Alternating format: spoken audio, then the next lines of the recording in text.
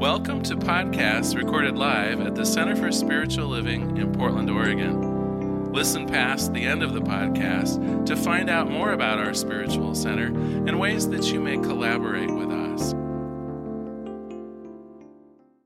It's been 1 month since we started our exploration of Your Life Isn't For You, a selfish person's guide to being selfless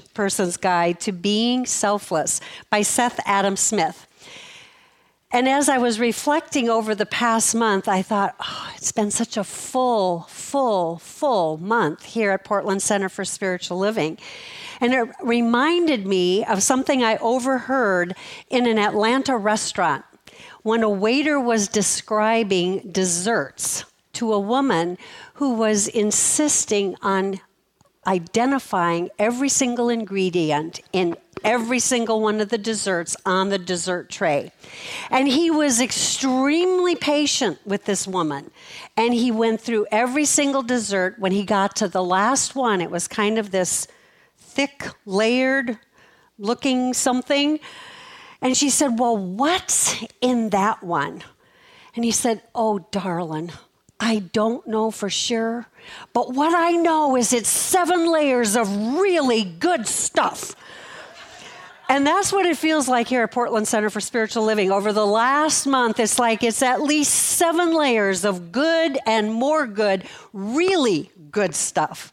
So we started our exploration of this book.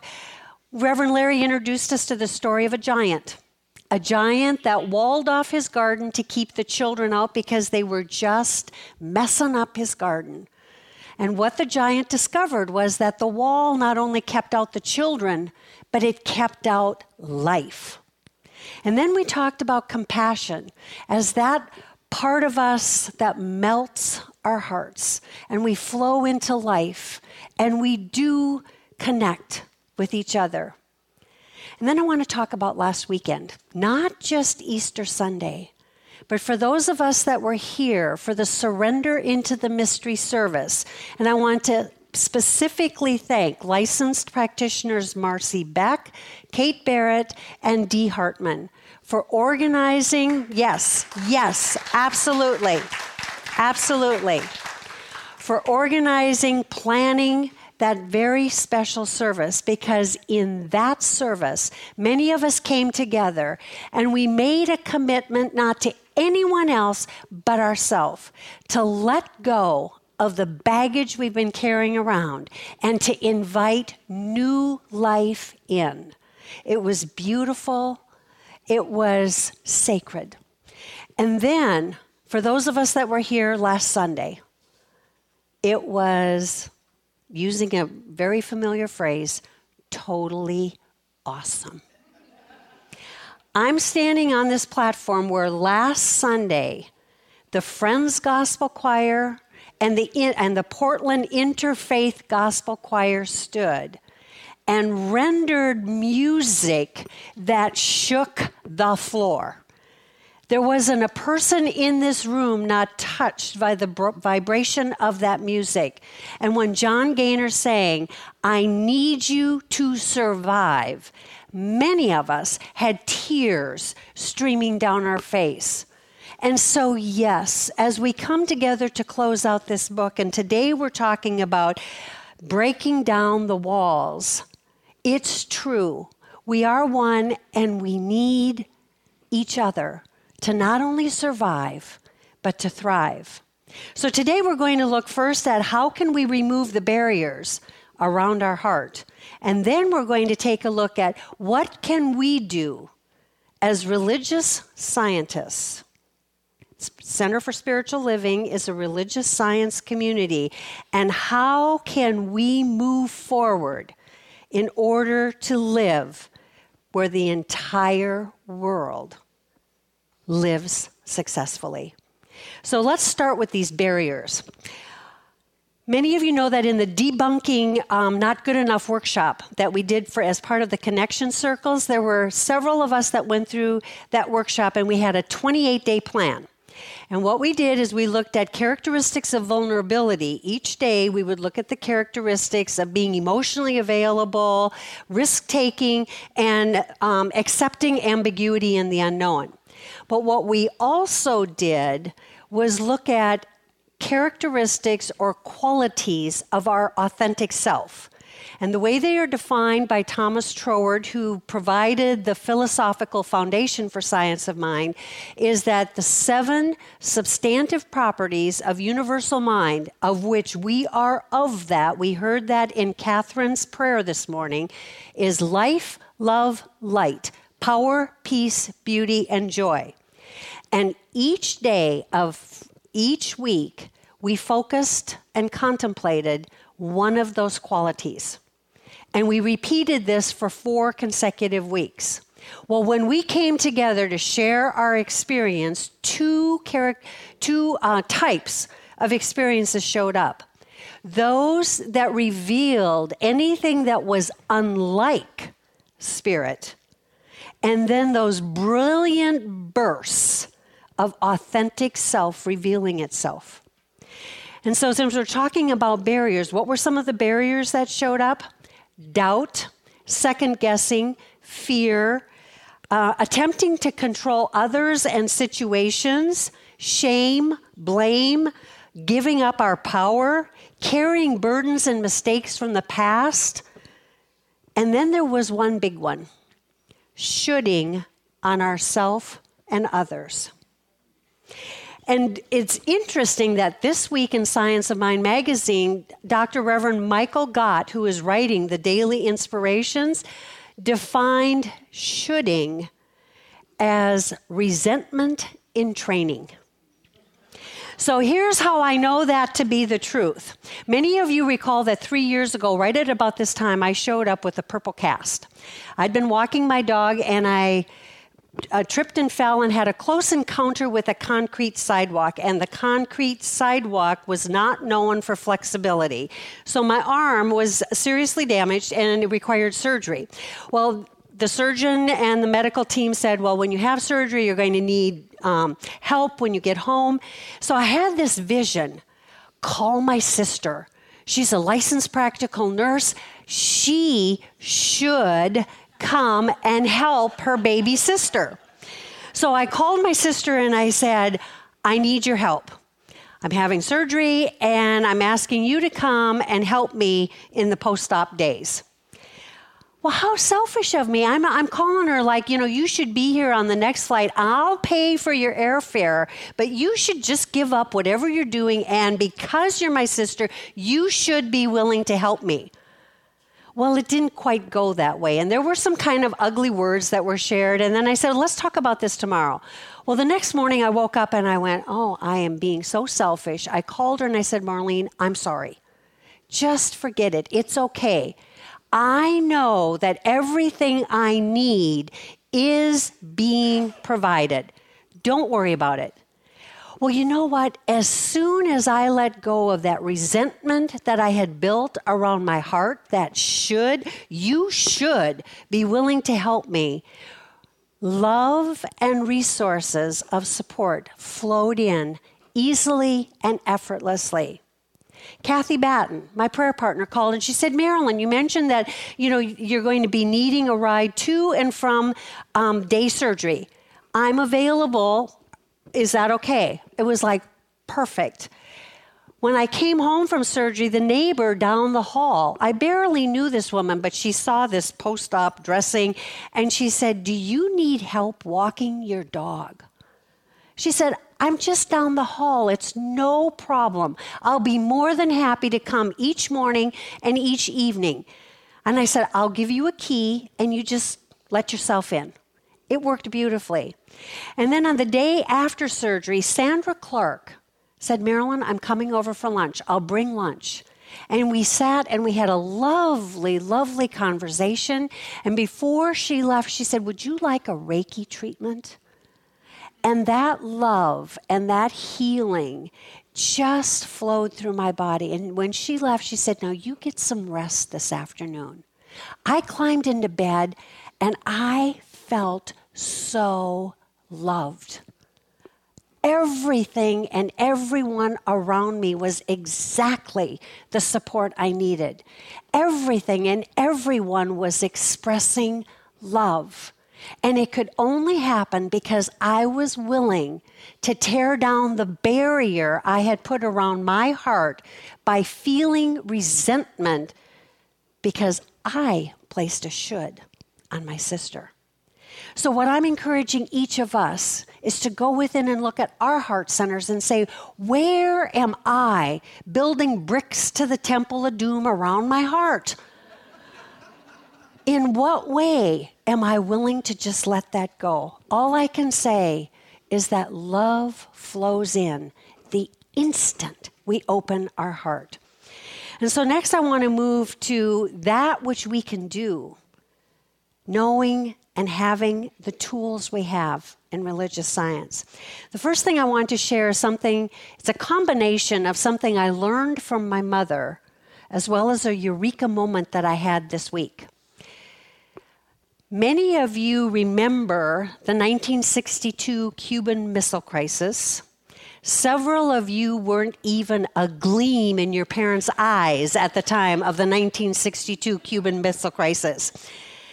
But what it was a 13-day confrontation between the United States and the Soviet Union.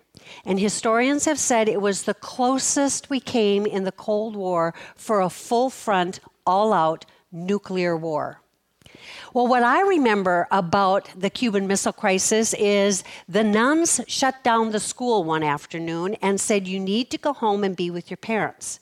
And when my sisters and I walked back into the neighborhood, we could tell something was amiss because all the adults were out and they were talking over the fences, or there were kind of these hushed little voices. My mother said, girls, you can go outside and play, but you must stay in our yard. Well, what good does that do to go out and play if you can't go to the neighbor's yard? When we were outside, I heard the telephone ring, and I heard my mother say, we'll be there. So we had an early supper, and after supper, she said, girls, go get your rosary. I'm like, why? Why? Why do we have to go get our rosary? And here's what my mother said. Our leaders need help. We need to pray. We are going to a prayer vigil at church.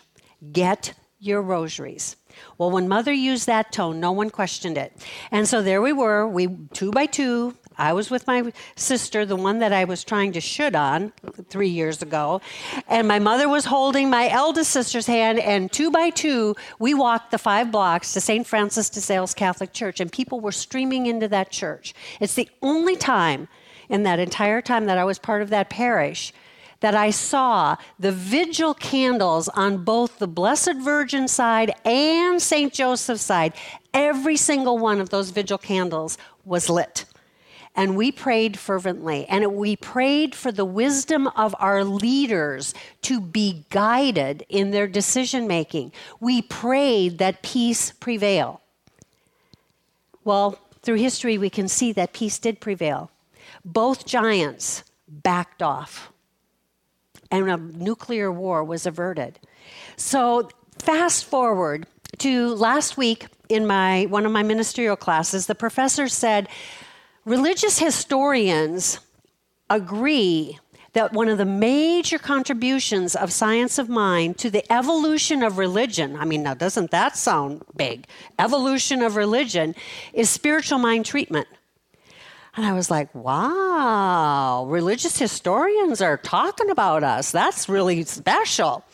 Well, the next day I was scanning the headlines on my computer, and you'll know what headline was coming up when you hear this. And I had a eureka moment, and I went, oh my gosh. As a religious scientist, I am armed with the mother of all blessings. It was a eureka moment. And then I remembered my mother. Our leaders need help. We need to pray. And here we are, religious scientists. We have the mother of all blessings. We have spiritual mind treatment. And the easiest one I know is there's one life. That life is God. That life is perfect. That life is my life now. So you can see where I'm going with this in terms of our homework. Instead of criticizing our leaders, instead of looking out there and pointing fingers and blaming, I'm asking you, I learned a new term in the racism workshop yesterday, default narrative. I'm asking you to have spiritual mind treatment as your default narrative. The place where your mind immediately goes when you see news out there that could be fearful, that could be scary. I'm asking you to just gleam on to spiritual mind treatment. There's one life. That life is God. That life is perfect. That life is my life right now. And if you want to carry it further, say, and I claim and affirm that our leaders are guided by the wisdom from within and peace prevails. You decide, but it's one life. That life is God. That life is perfect. That life is my life now. So that's what I'm suggesting as our at-home activity. But now I want to take us to our final point for our message today, and that is what I call the tale of two borders. Now, in the media, we hear a lot about our southern border, and that there is a proposal that we are going to build a wall between the United States and Mexico, and that the cost of building this wall is $2.8 million per mile. There's 2,000 miles at that border. But I don't want to focus on that because there is another reality. We have a northern border. I was born in Fargo, North Dakota, and North Dakota is known as the Peace Garden State. We don't hear a lot in the media about the Peace Garden. We hear about sit-ins, we hear about pipelines, we hear about oil, but we don't hear about the Peace Garden. Well, the Peace Garden happens to be on the North Dakota-Manitoba border. It is 2,339 acres botanical garden dedicated to peace between nations. And I want to share with you what I wrote in my journal when I visited the Peace Garden in July of 2012. There is a peace tower in the center of the garden, and here's what's inscribed on the peace tower. 120 feet tall, the 4 columns of the peace tower are seen from miles around. These concrete columns consist of 17 precast sections. Each weighs an incredible 45,000 pounds or 22 tons. They were lifted in place by huge cranes in 1982. What does the Peace Tower represent? The 4 columns symbolize the 4 corners of the earth from which thousands of immigrants arrived in Canada and the United States in the 1800s and 1900s to build better lives for themselves. The foundation stands for our common base of democratic beliefs. The tower's height represents the early immigrants' soaring ambitions. 2 columns stand in Manitoba and 2 in North Dakota, facing each other in 2 similar yet separate societies. The 4,000-mile-long border lies between them and is the longest undefended boundary in the world. Trust, it seems, is a good guard for peace. Trust is a good guard for peace. So what I'm asking us is, where is our trust? Are we willing to place our trust in the principle of oneness? Are we willing to say, I am you and you are me, and that wherever we are in the world, we are one? And therefore, when one thrives, we all thrive. When one is in pain, we're all in pain. So I'm just asking us, are we willing to place our trust in the principle of oneness? And in so doing, are we willing to use spiritual mind treatment from that place of knowing the principle of oneness? We have the power to change the world. The choice is ours. So it brings me back to the summary of this book that actually started in the foreword of the book. He started this book with saying, "Your life isn't for you. Really, it's not. Your life isn't for you, and my life isn't for me. The truth is that nature didn't design us to find fulfillment in living for ourselves. We can achieve the fullest measure of life only by living it for others." So I encourage us, let those bricks of that wall of the Temple of Doom, let them go away. Just give them up. In the surrender into the mystery, we buried them in the sand. And then we placed a shiny new stone, representative of new life, on the top. Let us remember that we have the mother of all blessings at our disposal, spiritual mind treatment. And let us always remember the principle of oneness. I am you and you are me.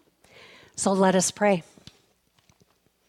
Right here in this now moment, there is one power, there's one presence, the infinite intelligence of the universe, that universal mind that is the creator and sustainer of all life. And this life is love, for it is the eternal givingness of itself to itself. There is no separation. And this eternal life flows in through and as every manifest form on planet Earth. I know it to be the truth of my life. I am an individualized expression of the one. And I know that to be the absolute truth of each person here today. So I claim and affirm that right here, right now, hearts open up, minds open up, and embrace the principle of oneness, that there is no separation. I am you and you are me. And each of us moves forward so that all may thrive, so that all survive, and that there is blessings in abundance upon this earth. I claim and affirm that there is a willingness to stop the criticism, stop the blame, stop the finger pointing, and say, our leaders need help. Let us pray. And that we go forward with spiritual mind treatment to change the world, to create a world that works for everyone. I am so grateful for this truth, that God is all there is, that the principle of oneness, that love is the truth right here, right now. And so I release my word into the activity and action of the law, knowing that this eternal servant of spirit always, always, always says yes. And so with complete conviction and firmament of mind, together we say, and so it is. Thank you for being here today.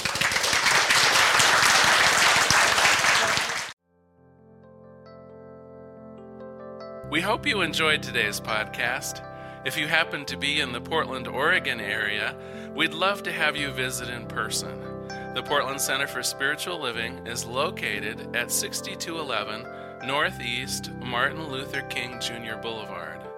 We have inspirational services at 9 and 11 a.m. every Sunday.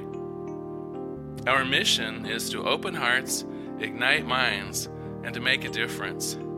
If you'd like to support our center and its podcasts, you can donate online at www.pcsl.us/donate. Our website is also the place to learn more about what's going on at the center or to contact us. Allow us to become part of your extended community. Wherever you are on your spiritual journey, you are most welcome at the Center for Spiritual Living.